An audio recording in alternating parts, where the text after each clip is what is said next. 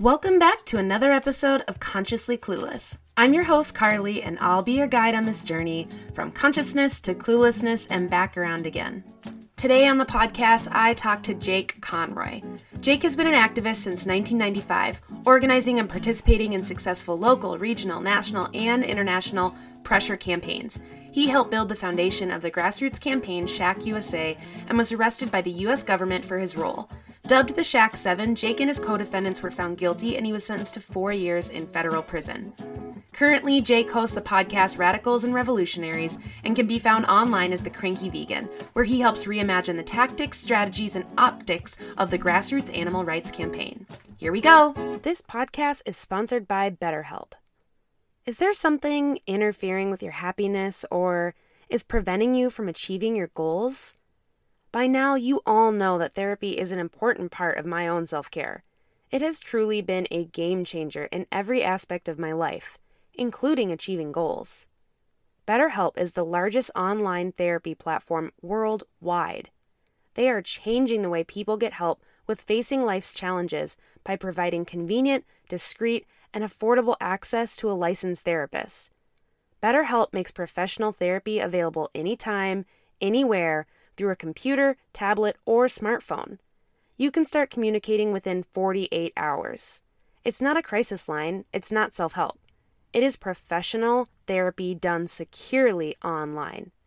And I have a special offer for Consciously Clueless listeners. Visit betterhelp.com/Carly and join the over 1 million people taking charge of their mental health with the help of an experienced professional. By using this code, you get 10% off your first month. That's betterhelp.com/CARLY. Take care of yourself today. Thanks again to BetterHelp for sponsoring this podcast. All right. Well, thank you for joining me on the podcast today. Yeah, thanks for having me. Really excited. So the podcast is called Consciously Clueless, and that came from this place of me being like, cool, I love learning about all these things. I'm with it. I get it. I'm like, I have arrived. And then other days where you're like, just kidding, I know nothing. And all of that. So I like starting asking guests, like, where are you at just in this moment today, from clueless to consciousness, whatever that means to you. How are you feeling? I feel like I'm generally leaning towards the clueless side in life. But that's kind of the fun of it, I think, is trying to figure stuff out, and becoming bigger and better in person and building better communities and stuff. Maybe this is getting a little deep for a first question. But, no, that's perfect. I really like, I think, I do a YouTube channel, and a majority of the YouTube channel is me putting out opinions and ideas and thoughts to the people that watch it and then having conversations about them. And so they come out on Thursdays. And so today is a day that I put a video out, and it always builds up conversation, and people always bring up ideas and like, oh, maybe you didn't think about this, or maybe you could have thought about this differently. And then, so it does kind of move me more into that clueless area. Yeah. But at the same time, I like it there because I'm learning, which I think in a very fun. welcomed way. Yeah. Yeah. I like that.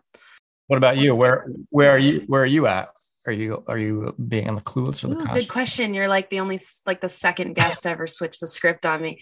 Let's see. Today I am feeling like really comfortably in the middle. Like I'm starting some new projects and I'm like seeing some growth happen. So I feel like I'm like making these goals that I've set for myself for a while. So that feels like I'm kind of with it.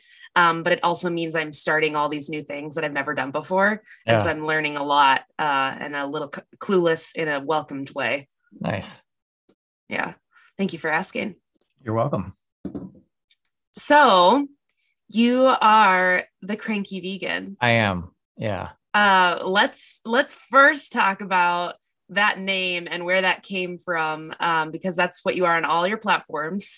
And it's like, I feel like it's your shtick. You're too far in. There's no going back. No, yeah, I realize that. A little late in the game. So tell me about it. Where did that come from? I think, I don't know. I think it's just, I just been like, I question a lot of things. And I tend to feel cranky about a lot of things. So I just and I'm vegan. So it just kind of made itself up, I guess. No, I think it goes back to a little bit of that like clueless thing where it's like I'm constantly asking and questioning. Maybe it's just the skeptic in me. And being an animal rights activist, you hear a lot of things about Right. the movement's at and how the community is, like where the community's at and how things are changing it. And I think I just kept asking myself, really? Are you sure it's changing that way? Because it doesn't feel that way. Like, are we saying these things to make ourselves feel better about what we're doing? And if we are, then is that really helping? And so, Right. it led to a lot of questions that there weren't really any answers to. And I think I've always said I'm good at complaining, which probably isn't my best trait, but yeah, I think that led to just me being, I'm just cranky about things. So how long has that cranky vegan title been around? Officially, probably, God, I don't know, maybe 4 years or so. I think I started a YouTube channel maybe in like 2018, I think. I can't quite remember, but the crankiness has been with me forever. It's just me.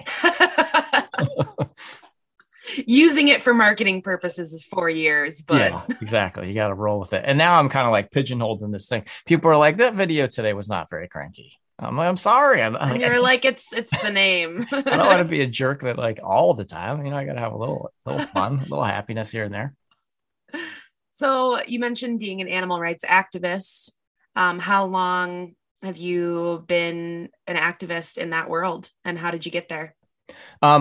I got involved and interested in activism in like 1995. I had moved to the Pacific Northwest in the United States when I was 18. And that was just kind of like a hotbed of activism and radical activism.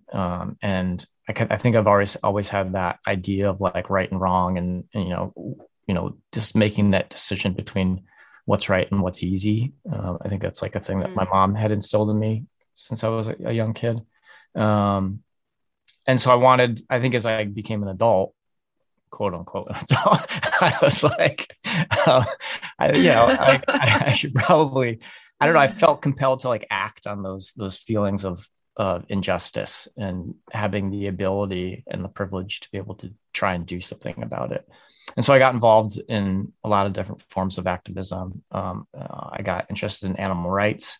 I became vegan in like 1995, but knew that just wasn't going to be enough for me. Like a lifestyle change wasn't what was going to change the world, I didn't think. And so I wanted to be more involved in activism. And so I just kind of searched that out. I know that this is not the point of that story, but I'm imagining the difference in vegan products in 1995 to now. And what a world. Yeah. I actually just was talking about this. It was a lot of like silken tofu in a box. That's disgusting. Rice milk, which I can't stand. And like, I have a bad sweet tooth. So I ate a lot of like Rice Dream Neapolitan ice cream, which basically literally tastes like sand and sugar mixed together. So it's a real treat. Yeah. My best friend growing up was vegan when we were in like middle school, elementary. And I remember being like, the idea seemed good. And she would talk to me about things and I'd be like, yeah. And then, even that was 20 years ago now. And she was like the silken tofu, the rice milk. And I remember being like, this is not the journey for me. Mm-mm. I can't commit at this level, at this entry point. Yeah. It was a disgusting time. But if you don't know any better, disgusting time. Dark days. It was dark. It was dark. But if you don't know any better, or you don't know, not that you don't know any better, but you don't know like what's to come, then it makes it that much more exciting. I remember going on as a middle schooler, I didn't have that perspective, but yes. I remember going on tour with my friends, band in like 1996 or 1997 and driving around the country for 2 months. And like my goal was to find a vegan milkshake. Like I was like, God, I gotta have a vegan milkshake. I miss them. And I think I only had one the entire. I was going to say, did you find any? Actually, I think I remember finding 2. Yeah. And that was it. I bet you were just pumped. I was. Like what a find. Yeah, I remember where they were. One was in Syracuse, New York, and I believe it was This at a is so place. memorable. 97. Yeah, I think it was at this restaurant. I want to say it was Strong Hearts, but I don't know if Strong Hearts Cafe was around then. It might have been, but they had like 20 different like vegan milkshakes, and then which in that place, Strong Hearts is still around. And then there's another place in Phoenix, Arizona, that made the soy nami, which was like the equivalent of like a Dairy Queen Blizzard, or it's like a mix-in type of thing. Yes. And I was like, why can't we do this everywhere? And that place is still around too. You can still get the soy nami in Phoenix. So there you Not go. sponsored, but check both of those places out. Really? OG Arizona and New shooting ice York. cream. Yeah. Good times. So when you were talking about like you're being an activist and you were noticing, are things really getting done? You're asking these questions. What do you mean by that? Can you say a little bit more about kind of just being like, are we saying this to help us feel better? Like what are you talking about? Yeah, I think at an early activist age for me, like pretty early on, I realized, I'd been doing a lot of different things, protests, civil disobedience, disruptions, but a lot of educational outreach and talking to people. And it felt good. Like it felt like I was doing a lot, but it wasn't until I started doing what's called like pressure campaigns that I really started to feel like things like I was making a tangible difference. And the idea of pressure campaigns is you kind of pick a target or an issue or an industry or whatever it is, and you use a lot of different strategy or use a lot of different tactics, like every tool in your toolbox to go after them, to pressure them to do what you want them to do. Maybe that's the policy change. Maybe that's changing of a practice. Maybe that's just shutting that place down altogether. And so we started doing pressure campaigns against places that sold fur in the greater Seattle area. Mm-hmm. And we were getting those places to stop selling fur and shutter their fur salons. I moved on to with some friends starting an organization to stop a hunt by doing more direct action tactics like placing yourself between the hunter and the hunted. And we did that for a couple of years and we were successful at what we were doing. And then I moved on to helping start an organization called Stop Huntington Animal Cruelty, or SHAC, which was like a pressure campaign that was in 18 different countries. And we were in the US chapter, SHAC USA. Wow. Yeah. And it was a very grassroots, no nonsense pressure campaign to shut down one of the world's largest animal testing laboratories. And that was also a really exciting and successful campaign. We didn't shut the lab down, but we did achieve an awful lot. And part of that, or because of that campaign, there was a handful of us that went to prison. And so there's 6 of us. That was my next question. 6 of us in the United States went to prison, and for several years. And when I got out, the animal rights movement was completely different. For several years. Yeah. If you don't want to talk about that, you don't have to, but I feel like that's a real gloss over of going to prison for a couple years for animal rights activism. No, I'm happy to talk about it. I didn't know if I'll finish the first question. Yes. We'll put a pin in it. We'll jump back. For sure. So I think when I got out, the movement and what the animal rights movement was doing was completely different. There were no more pressure campaigns, really. It was a lot of swinging back to like educational outreach. Like, oh, we just talk to enough people, we'll be able to change enough people. And when we change enough people, we will be able to shift the largest industries in the world to do what we want, and we will win. And that didn't make any sense to me. And I would go and listen to these speeches and talks at these conferences by these like movement figures and leaders. And they all would say the same thing. We're at a tipping point. We're at a tipping point for animal rights, for animal liberation. If we can just get this, push just a little bit harder, we'll win. And I just kept thinking, really? Are we really gonna like? Are we winning? And that. And are we at a tipping point? Yeah, right. A tipping point for what? Yeah. And so that's why I started my YouTube channel, partially because I just had these conversations with myself, thinking, how is anyone believing this? So I started a YouTube channel. I called it "Are We Winning?" And did that for about a year or so, and then realized no one was watching it because it had horrible branding and no one knew what it was about. So I changed it. I was like, apparently the only way you can get animal rights people to listen to you is if you call yourself a vegan. So I changed it to the Cranky Vegan, and then and then it changed a little. So that's kind of the 25 years in a nutshell. Yeah. Okay, so we put a pin in an important part of this. So what, if you can share or want to share the action that led to that arrest, and then like what that experience was like? And totally. That's holy shit. It's a huge conversation, and it's an important one. Yeah. And it's interesting. I obviously won't be able to get into all the details just for time issues. But there is a documentary that came out a couple of years ago that's executive produced by Joaquin Phoenix called The Animal People. And it's a documentary about our organization and the trial that came out of it. And then about, spoiler alert, we were all arrested and put in prison. But there's the end of the movie. You're welcome. Shit. So, but if you want to take a deeper dive into it, that's like an hour and a half documentary that I think is a really good one, and it's important. It's got a lot of lessons in there that I think. So literally about this incident, about this moment. Yeah. So we started this campaign. Well, it started in England to shut down this laboratory.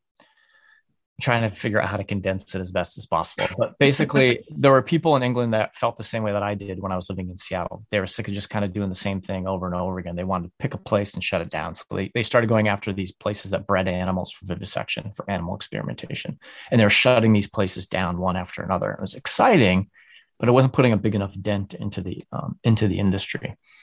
Can I interrupt for a timeline here? Where are we at in... Yeah, that was they started the first campaign in 1996. Great. Okay. And learning about that campaign in 1996 is what got me interested in starting to start those pressure campaigns against those first ones.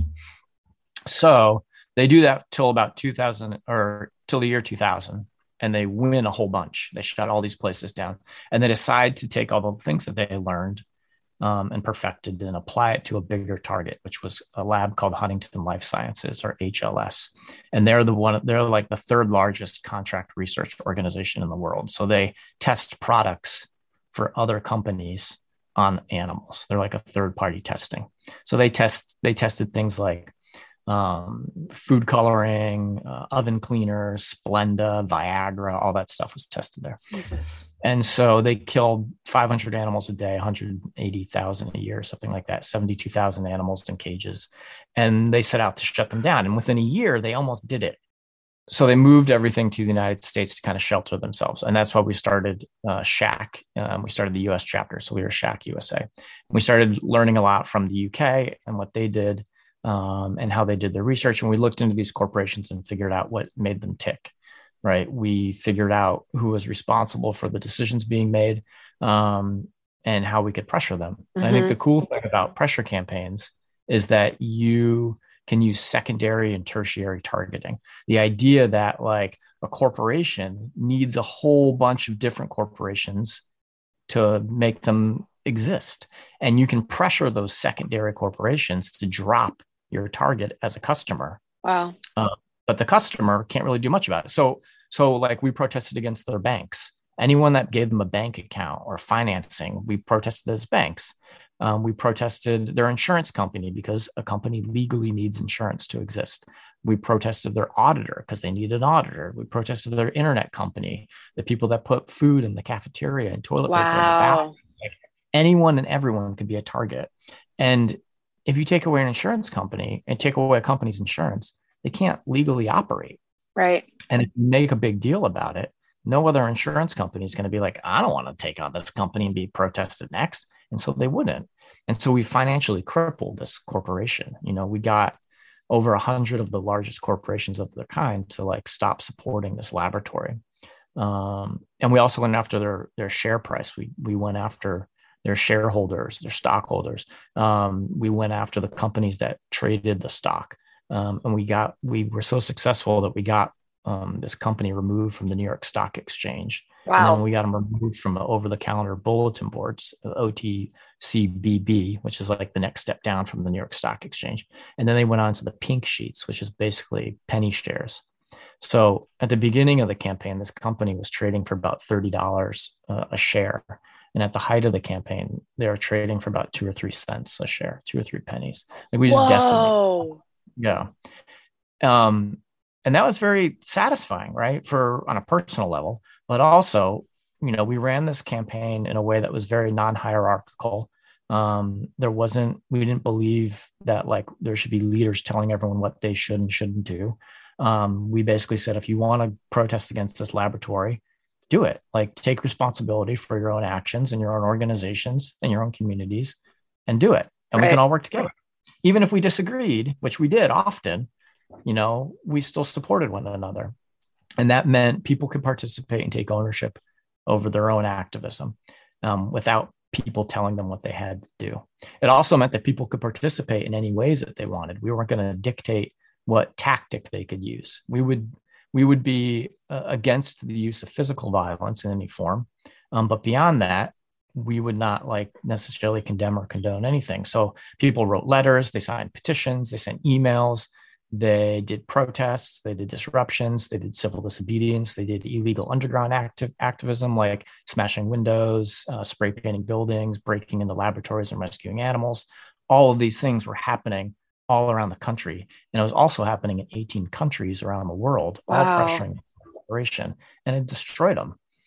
And I think it got to a point, and I'm getting to the point of my story. I'm here for it. No, keep going. I'm like, yes. Okay. And so at a certain point, the pharmaceutical industry, which is very powerful and a huge lobbyist in the United States, went to the government, and they did the same thing in England, where, the head of, the campaign was, and they basically said, you need to take these people out. Otherwise we're moving, our $1 trillion industry out of your countries. And so the FBI and also in the UK started an investigation into the campaign, and they spent years wiretapping our phones. They recorded like 555 90-minute cassette tapes worth of phone calls that we were making from our home, which was also our office. Like the 3 or 4 of us lived together in a home and ran this campaign.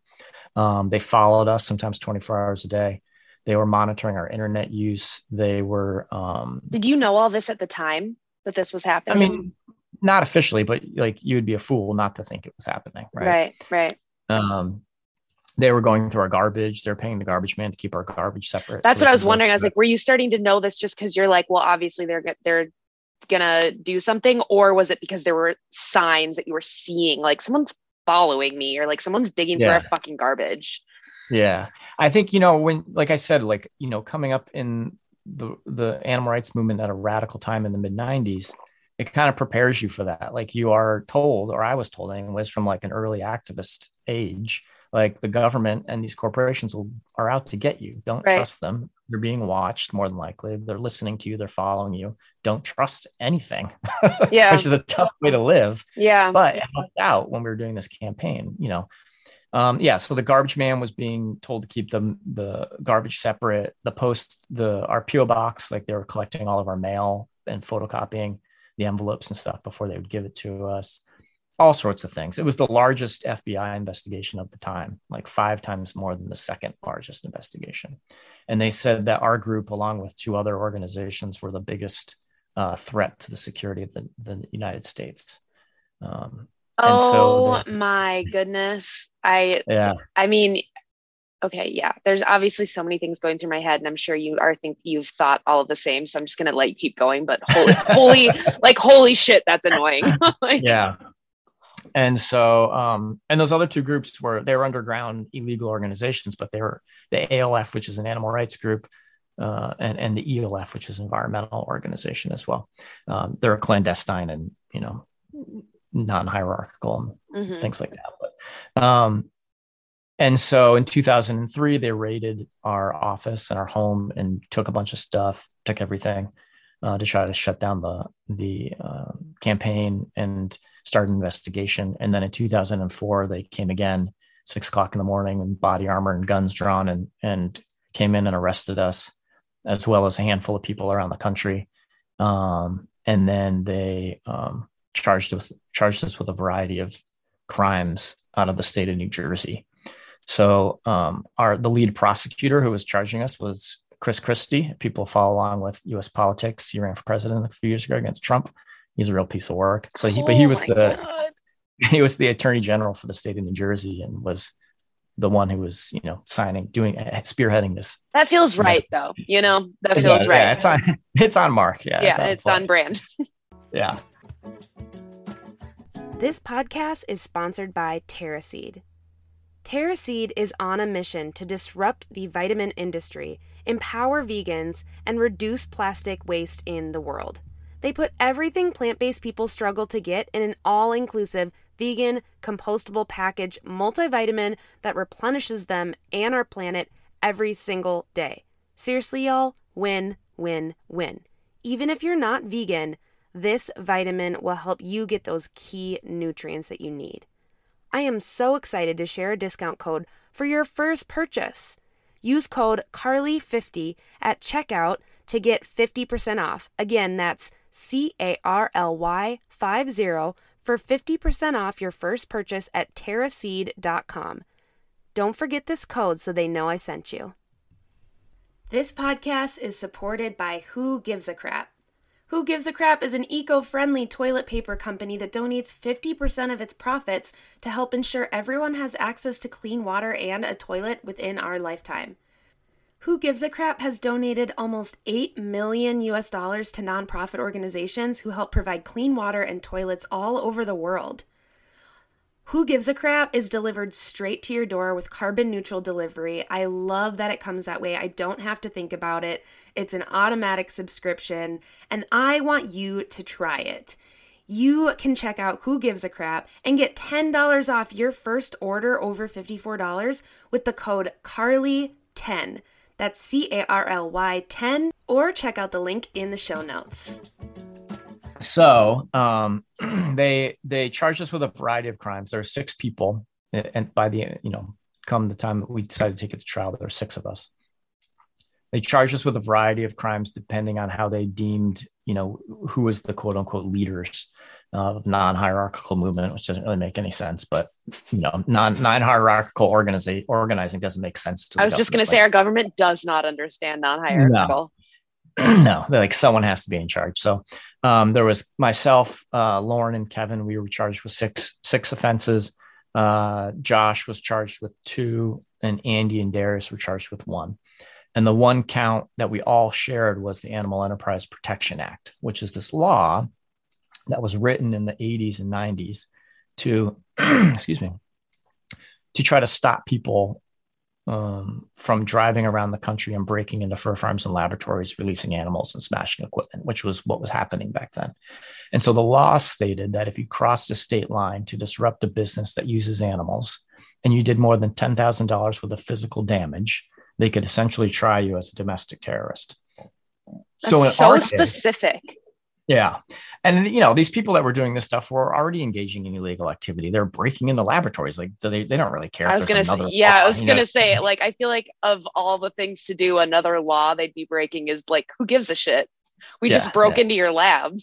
Right. And smashed like $1 million worth of equipment, or lit it on fire. But anyways. And so for us, they said that we crossed state lines using the internet, because internet organizing was very new at the time. We were kind of spearheading this idea that we crossed state lines using the internet to disrupt a business that uses animals, which is the lab. And we did more than $10,000 with economic sabotage or damage because we affected their share price. And we thought, feels like a fun interpretation of the law. Yeah. It was it was sketchy at best, but it's Chris Christie. Like, what do you expect? And so, long story short, like, we fought it. We took it to trial, even though the federal government has like a 95% success rate. We felt like we had a First Amendment right to assemble, right, to report, which is what we were doing on our webpage by reporting on legal and illegal activities. We had freedom of association. We could be friends and associate with other activists, something that they said was us joining a conspiracy to engage in, essentially domestic terrorism. We took it to trial. We had a mistrial. We started the trial over several months later. And then we were found guilty and sentenced to a variety of prison sentences.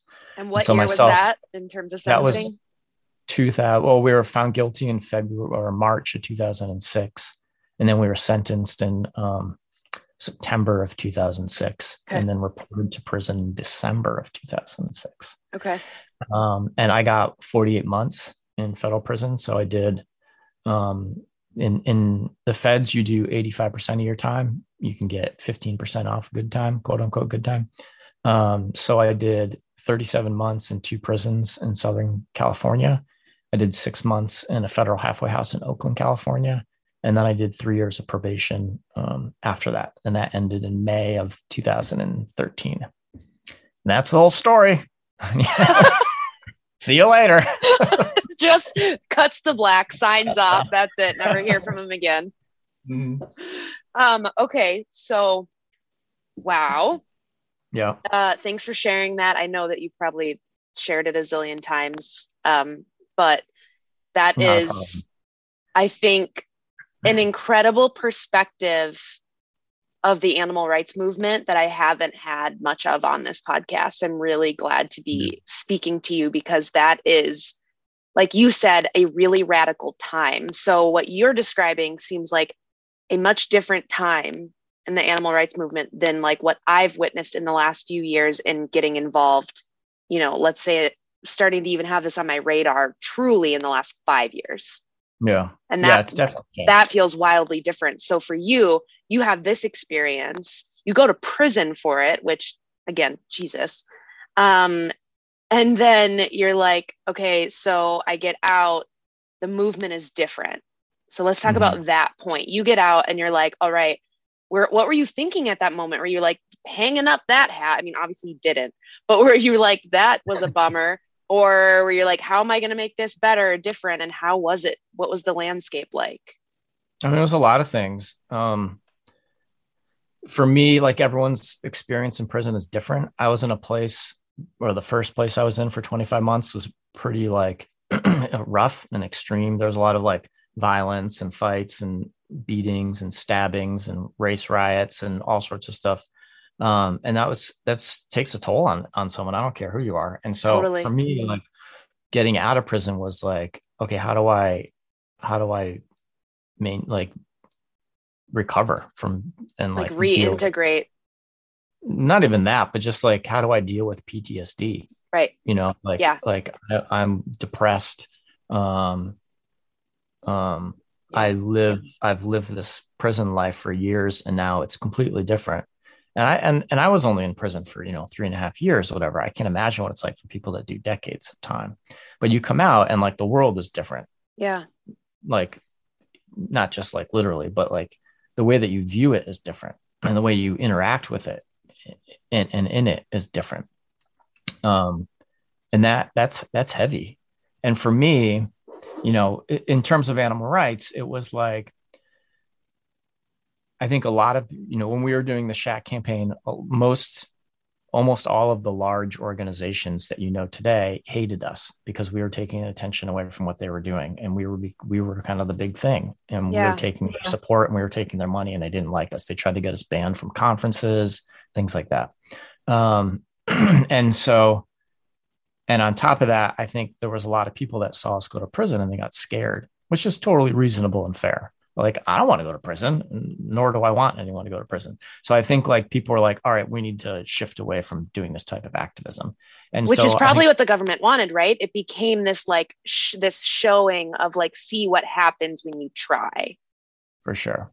And I think that if you watch the movie there, it goes into a little bit deeper, but the government had been working on this for decades on how to cut the head off of the animal rights movement, the radical part of it anyways, and get rid of it. And I think this was a kind of a culmination of it, along with what was called Operation Backfire, which was the equivalent of what they did to us, but they did it in the radical environmental space as well. And 7 or 9 people, I think, went to prison there or something like that. And so, I think that opened up an opportunity in the animal rights movement for people that wanted to return to that gentler form of like, hey, let's just talk to people and change the world with hearts and minds type of thing, to flourish. And it did. And it's just not what I was interested in. And I'm still not interested in. And so it was depressing to be like, God, like the animal rights movement no longer has any bite. It's a shell of what you It's advocating for things that I think aren't even animal rights issues. They're welfare issues, like oh, chicken should have an inch bigger cage to die in, stuff like that, where I'm like, I'm just not interested in that. It's not what I want. Right. But I couldn't return to doing the things I was doing before because I would get myself in trouble. And so for me, this is where I started getting involved in other movements more, you know, investing more time in them. So environmental movement, climate justice movement, to a certain extent, like where it was appropriate, being involved with the Black Lives Matter movement, and political prisoners and things like that, supporting political prisoners.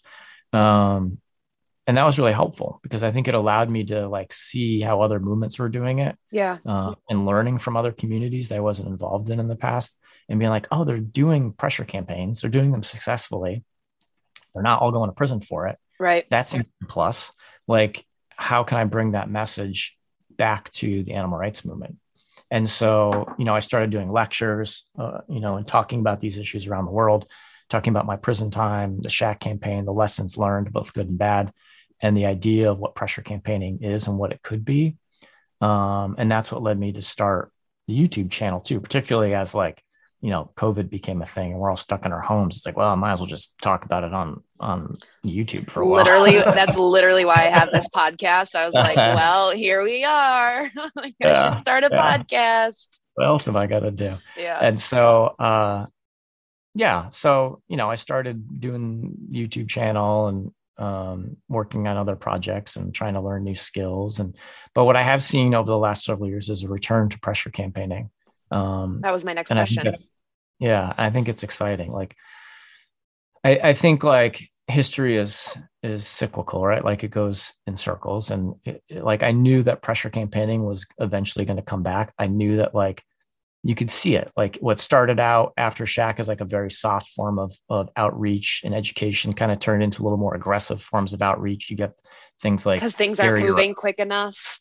Yeah, people get frustrated, and so you see things like, or people like Gary Yourofsky or Anonymous for the Voiceless, or these kind of more aggressive forms of outreach, which I still think is garbage. I don't think it works. And I think, in fact, it hurts.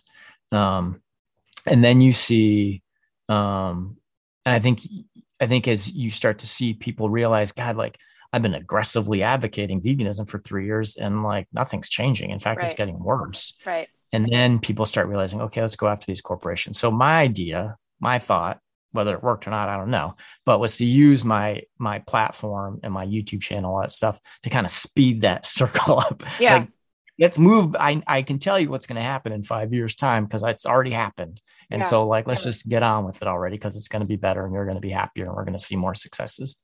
And I think like whether it happened on a normal timeline or not, like we have returned to pressure campaigns. But I think we can be smarter about them and be more strategic about them. But I think that is what's happening. I'll pause in case you have any questions, or I could just keep rambling. Totally up to you. No. So, well, I'm wondering, like, what is that looking like in 2022? So pressure campaigns. I'm also wondering for people that are listening that are like, okay, I'm becoming more interested in learning about this like activism, but not trying to go to prison tomorrow. So like, what does that look like for people now? And if people are like, what can I do? Yeah. What do you tell people that are like, okay, I see you, I hear you, I get it. Now what? Right. Shack was like a very radical example of pressure campaigns. It's not a usual pressure campaign. And I talk about it because it's my experience and that's what I know about. My heart is in radical politics because I think that's where interesting and good change comes from. But it's not for 99% of the people that want to do activism. I recognize that. But pressure campaigns look like a lot of different things. There are pressure campaigns I'm not really excited about, but like changing those cage sizes that we talked about earlier, that's a pressure campaign. Like that's pressuring corporations to use cage-free eggs or free-range chickens and things like that. Not stuff I'm interested in, but those are pressure campaigns. You see it in the environmental movement a lot, like pressure campaigns being used against climate change, it's interesting to be, because I work in the climate movement now as my day job. And it's interesting to see the pressure campaigns evolve because they are like the last several years or decade, they've been going after banks. It's like, oh, we did that with Shack. And now we're seeing it with these larger, not that they're correlated, but it's just interesting to see right. the natural progression. Right. But like going after banks to be like, you need to stop funding mountaintop removal. You need to stop funding tar sands extraction.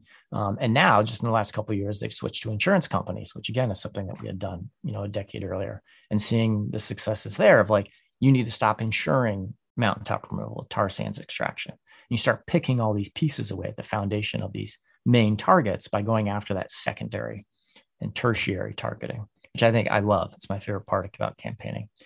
But the other thing that I love about pressure campaigning is that you use all the strategic tools in the toolbox. I look at it as like a puzzle, right? So you look at the puzzle is like the overall picture, right, that you're trying to make. The strategy is how you put those pieces together to make that picture. And the tactics that we use are each individual piece. So you can't show up with one piece and expect to put the puzzle together. Like you have to bring them all. And so that means you use all sorts of different tactics. You use letter writing, you use petitions, you use outreach and education, you use protests, you use disruption, civil disobedience, whatever works to get your point across and to pressure these companies and individuals, you use them. And so there's great ways to bring people on board that want to involve pressure campaigns. Are you great at fundraising? Raise some money for groups that you like or causes that you like. Are you great at design? Design some leaflets or a web page. Are you great at organizing protests? People always need to organize protests. Like there's always ways for you to punch in.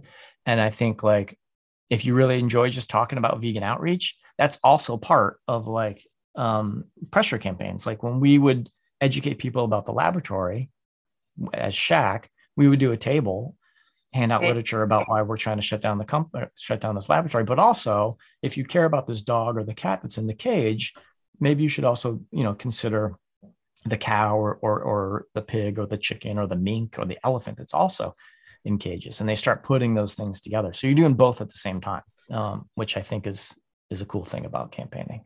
Well, that's what I was gonna suggest as well, is that I think we often, and we like get stuck in this very, binary thinking with a lot of things in life. So it's like, you either have to do this really radical progressive campaign, or it's just like milk toast, or, like finding how there's all those. And I've experienced that because I tend to be more outspoken or more kind of like ready to say stuff, not always great stuff. That's part of the problem. But and I, for a while, was like, well, if you're not saying as many things and like showing up as much as I am, like you're not doing it right. Like I totally was in that position. I own that. Yeah. Like I totally was there, and seeing the different entry points into like where people can make a difference is really important. For sure. Yeah, I agree. I was a total asshole for a long time. Yeah, that angry vegan phase, angry vegan phase real. For me was rough. Yeah, why too? I look back at it and just cringe. But I mean, we all go through it, whatever. But I think, I think that was something that I combated like the first year or two of my YouTube channel pretty heavily, was like, I basically took all the groups that were really popular in the grassroots animal rights movement and be like, great, they exist, but here's the problems with them, in my opinion, and how I think we could do things better. And no one like that, which is fair. Like no one wants to be criticized, but fair enough. Someone's gotta do it. But the response would always be like, if we don't do this, do you want us to go and I'll go to prison and do a pressure campaign? It's like, no, there's like some this and like take. This plus. Right. Yeah. Like you like doing outreach. We need outreach and pressure campaigns. You like doing disruptions. We need like you have all the tools at your fingertips, and you're good at them. Like Anonymous for the Voiceless is good at doing outreach with their TVs. Direct Action Everywhere, they're great at doing disruptions. The Save Movement, they're great at doing vigils. But you're not accomplishing anything because you're all just kind of buckshot running around doing all these different things against the circus and the fur and vegan and this and that. Like, why don't we all come together and work on one thing and use all of our tactics and our puzzle pieces to build something cool? And people were very angry at that idea. Angry at the cranky vegan, which is a fun thing. So it was a great time for sure. Super fun. You mentioned about specifically before Anonymous for the Voiceless and about how maybe that is hurtful. So like, could you say a little bit about how maybe those campaigns are actually detrimental to the movement? I don't think that Anonymous for the Voiceless in itself, the idea of educating people and using TV screens to do it, is a hurtful thing. I think it's something that's been used for, at least in the United States, maybe 27 years. I don't think people realize that. Like, I think people think it started with Anonymous for the Voiceless or Earthlings experience. My problem is with the leadership of Anonymous for the Voiceless, which is it comes from like a marketing background. They're interested in making money. They're interested in right-wing politics. They're interested in literally changing what veganism, the definition of veganism is, to suit their own kind of movement and cause. And to me, that's really dangerous. Like, I'm all for coming up with new ideas and tactics and strategies. I think that's super important. But at the same time, what's the goal? I think it's shifting away a movement, or trying to shift away a movement from what its core values are. Right. Is really dangerous. And so when you start talking about you come out with like kind of these like jokes about trans people, or you say that like prisoners should be experimented on instead of animals, and you need to be aggressively, going after people, and then somehow that's going to change their heart and mind. These things I think are detrimental. They're not just like things I disagree with. They're things that I think are ultimately dangerous to the survival of the animal rights movement. And I think we've seen people shift away from the organization, continue to use the same tactics, which I think is important, but just like kind of straight, like realize that like we can't succeed by, liberation has never come from the right. You know what I mean? Like, you can't grow liberation for all from people that have right-wing politics. It just doesn't work that way. Right. And I think people slowly start to realize that. Again, I'm not saying that Anonymous for the Voiceless is a bad thing. I'm not saying anyone that does Anonymous for the Voiceless are bad people, or that they're necessarily wasting their time. I'm just saying that I have a problem specifically with the leadership and how they're running things, and what they're kind of espousing, that I think was really a dangerous thing. Yeah, that makes total sense. Yeah. Are there any kind of like pressure campaigns in terms of the vegan movement right now that are gaining a lot of traction, or that you're excited about, or anything that you like can share that is on your radar that might not be on the radar of our listeners? Yeah, I think in the United States, well, around the world, really, there's people doing campaigns against the fur industry in really big ways, from passing laws and getting bans of fur farming in their countries, passing bans of like sale of fur in their countries or their cities, their states. In the United States, that's been happening too. And then in the last less than a year, this small grassroots group of people have kind of come forward in kind of the same kind of vein as Shaq, and been like, let's do this non-hierarchical structure of protests against the fur industry. And there's the group, the Coalition to Abolish the Fur Trade, which is an organization that's been around since the 90s, but in its current iteration, has kind of formulated this strategy of starting out small and kind of ramping up excitement and victories and momentum, which I think is smart, and then being able to move on to bigger and bigger challenges. And they've knocked these places down one after another and after another. And I think it's exciting to watch and watch it take off. And so that's a good one. I think I really like the campaign against MBR Acres, which is a place in England that breeds dogs for laboratories. They actually used to sell dogs to Huntington Life Sciences, the laboratory we were protesting against. And there's a campaign to shut that place down, and it's going well. And again, it's all different types of tactics and ideas and philosophies. Some people are like, hey, we need to be very gentle and do this. And some people are like, no, we need to be doing secondary targeting and everything in between.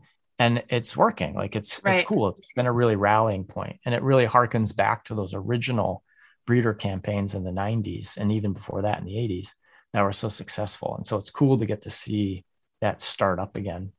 And there's all sorts of really like interesting groups around the world, small grassroots groups that are doing really cool things. Animal Rights Alliance in Sweden, Direct Animal Action in New Zealand, Animal Justice Project in England, all these organizations that kind of started off very small and have grown and expanded, but still maintain that grassroots energy, and those pressure campaigns, and combine it with like outreach and doing veg fests and things like that. I think are really cool and inspirational. They're like a good way to see like what it looks like to do grassroots activism, but not like take away that vegan outreach. It's combining those two in really like effective ways is pretty cool to see. I know I'm missing a whole bunch of ones, but those are the ones that just popped off the top of my head. I expect you to list them all, but I am curious because I think a lot of our conversation has been, which is amazing, has been really big picture, right? Has been like systematic. So I'm curious, like just genuinely curious what your approach is if like you're one-on-one with someone and they're like, tell me why I should go vegan. Like, what's your elevator speech? Because you come from this like radical political background, whereas I would probably be like a little bit more of like a basic vegan girl, like telling you about veganism. Like, I'm curious, like what your kind of elevator pitch is. People hate my elevator pitch. Cool. Good to know. That's a great start. It's a really good start. Because ultimately, I don't care if people are vegan. It doesn't matter to me. Like, it matters. Like, I don't want people to eat animals. In terms of its effectiveness in stopping animal cruelty today, it doesn't really do anything. I think it's a personal lifestyle change. I don't, if someone on an elevator goes vegan, they're not going to be like, we got one more vegan and someone's at the slaughterhouse, like taking 3 animals off the slaughter line. Like, all right, go back to the sanctuary. Have a good life, buddy. Like, that's just not how it works. Right. Like, we do not have the ability to create enough vegans to affect demand. We just don't. It's like 4 people are born every second. 2 people die every second on this planet. So that means there's 2 new people every second of every minute of every hour being born on this planet. And they all eat animals. I mean, 99.9% of them. And how do you keep up with that? How can you possibly transform enough people to become vegan to even compete with that? You can't. You just can't. And I don't mean that to be a downer. But what that means to me is like, I'm less interested in people who are becoming vegan and more interested in people becoming activists. Like, I would much rather have someone out on the street protesting against that laboratory who's vegetarian or an omnivore than someone that's sitting at home doing nothing and eating Beyond Burgers all day. Like, I think the person in the street is doing more for animals. And I also think if pressure campaigning is done right, like we talked about earlier, they get that like that introduction to veganism. I look at pressure campaigns.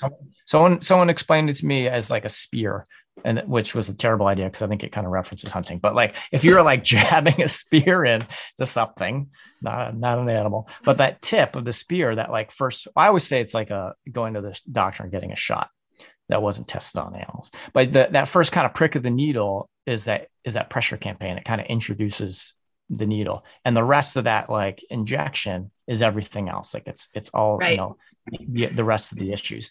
You can get people interested in animal issues because they care about dogs, they care about cats, they care about elephants, they care about horses, whales, dolphins. So run campaigns that are for those animals. You're going to get loads of people involved that aren't vegan, but then you get to have that opportunity to have that discussion. That dolphin in the aquarium is the same thing as, when we were doing trying to stop whale hunts, it was like talking to people that weren't vegan, that were opposed to the whale hunting, and being like, a gray whale is a bottom feeder. Like, they're just like the cows of the ocean. Like, they're the same thing as the cow that just walks around the field and eats grass all day. And they're like, I never really thought about it that way. So you get both, right? And so I'd rather get a twofer by creating an activist who will go vegan, as opposed to talking to someone about veganism that I just don't have the ability to change. That's interesting, because it kind of speaks to, and maybe this isn't where you're going, but at least where my head went, just activism in general.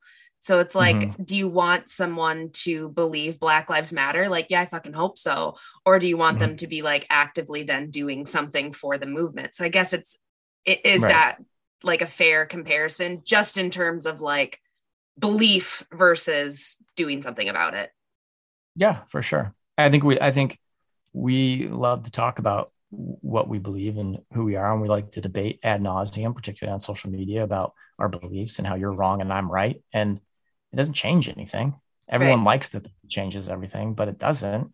But if we get all those people out on the street or whatever, writing letters, signing petitions, raising money, designing web pages, like if we all put that energy of argument into activism, our movement and our communities and our victories would grow exponentially, I think.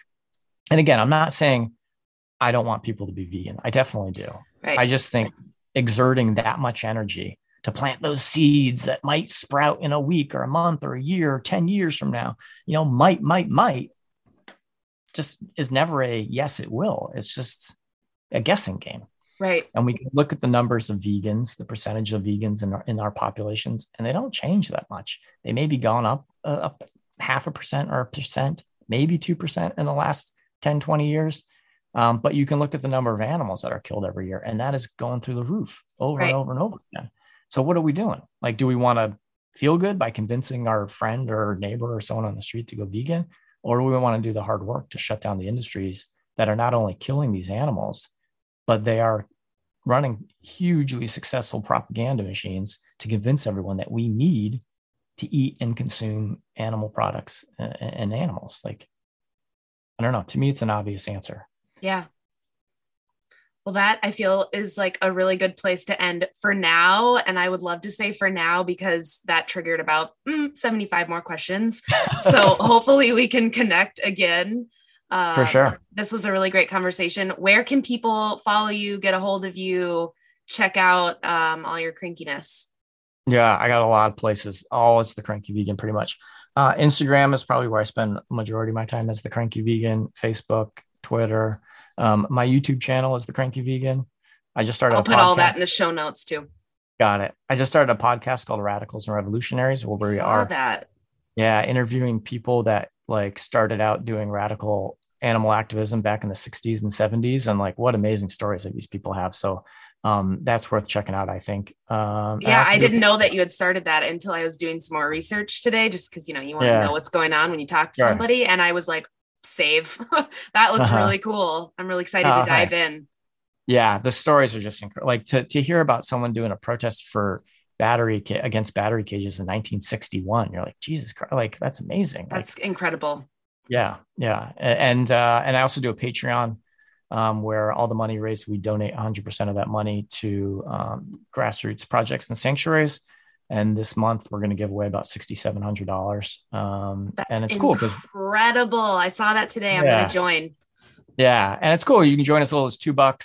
When you join, like you get to nominate places you want to be put up for a vote. And then we all vote as to where the money goes. I don't have a say in any of it. Like we all work together and pool our money together, just $2.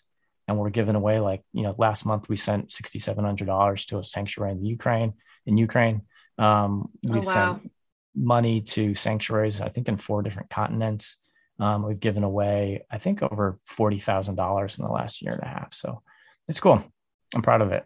That's really incredible. Thank you for doing that work. I'm excited to join. I have a Patreon, but I selfishly keep the money. But I will. I know. I'm a real asshole. But I will be joining that Patreon as well. I want to be a part of that community. Cool. Thanks. Thanks for listening to another episode of Consciously Clueless. If you enjoyed this episode, hit subscribe wherever you're listening. If that's somewhere like Apple Podcasts, leave a review and you could be read on air as the review of the week. Looking for more podcast content, yoga videos, meditations, and all-around amazing community? Head over to patreon.com/consciouslycarly and check out what's going on. And finally, if you are ready to make changes in your life, but don't really know where to begin, let's work together. Head over to consciouslycarly.com and we can start the process and get you happy. Until next time.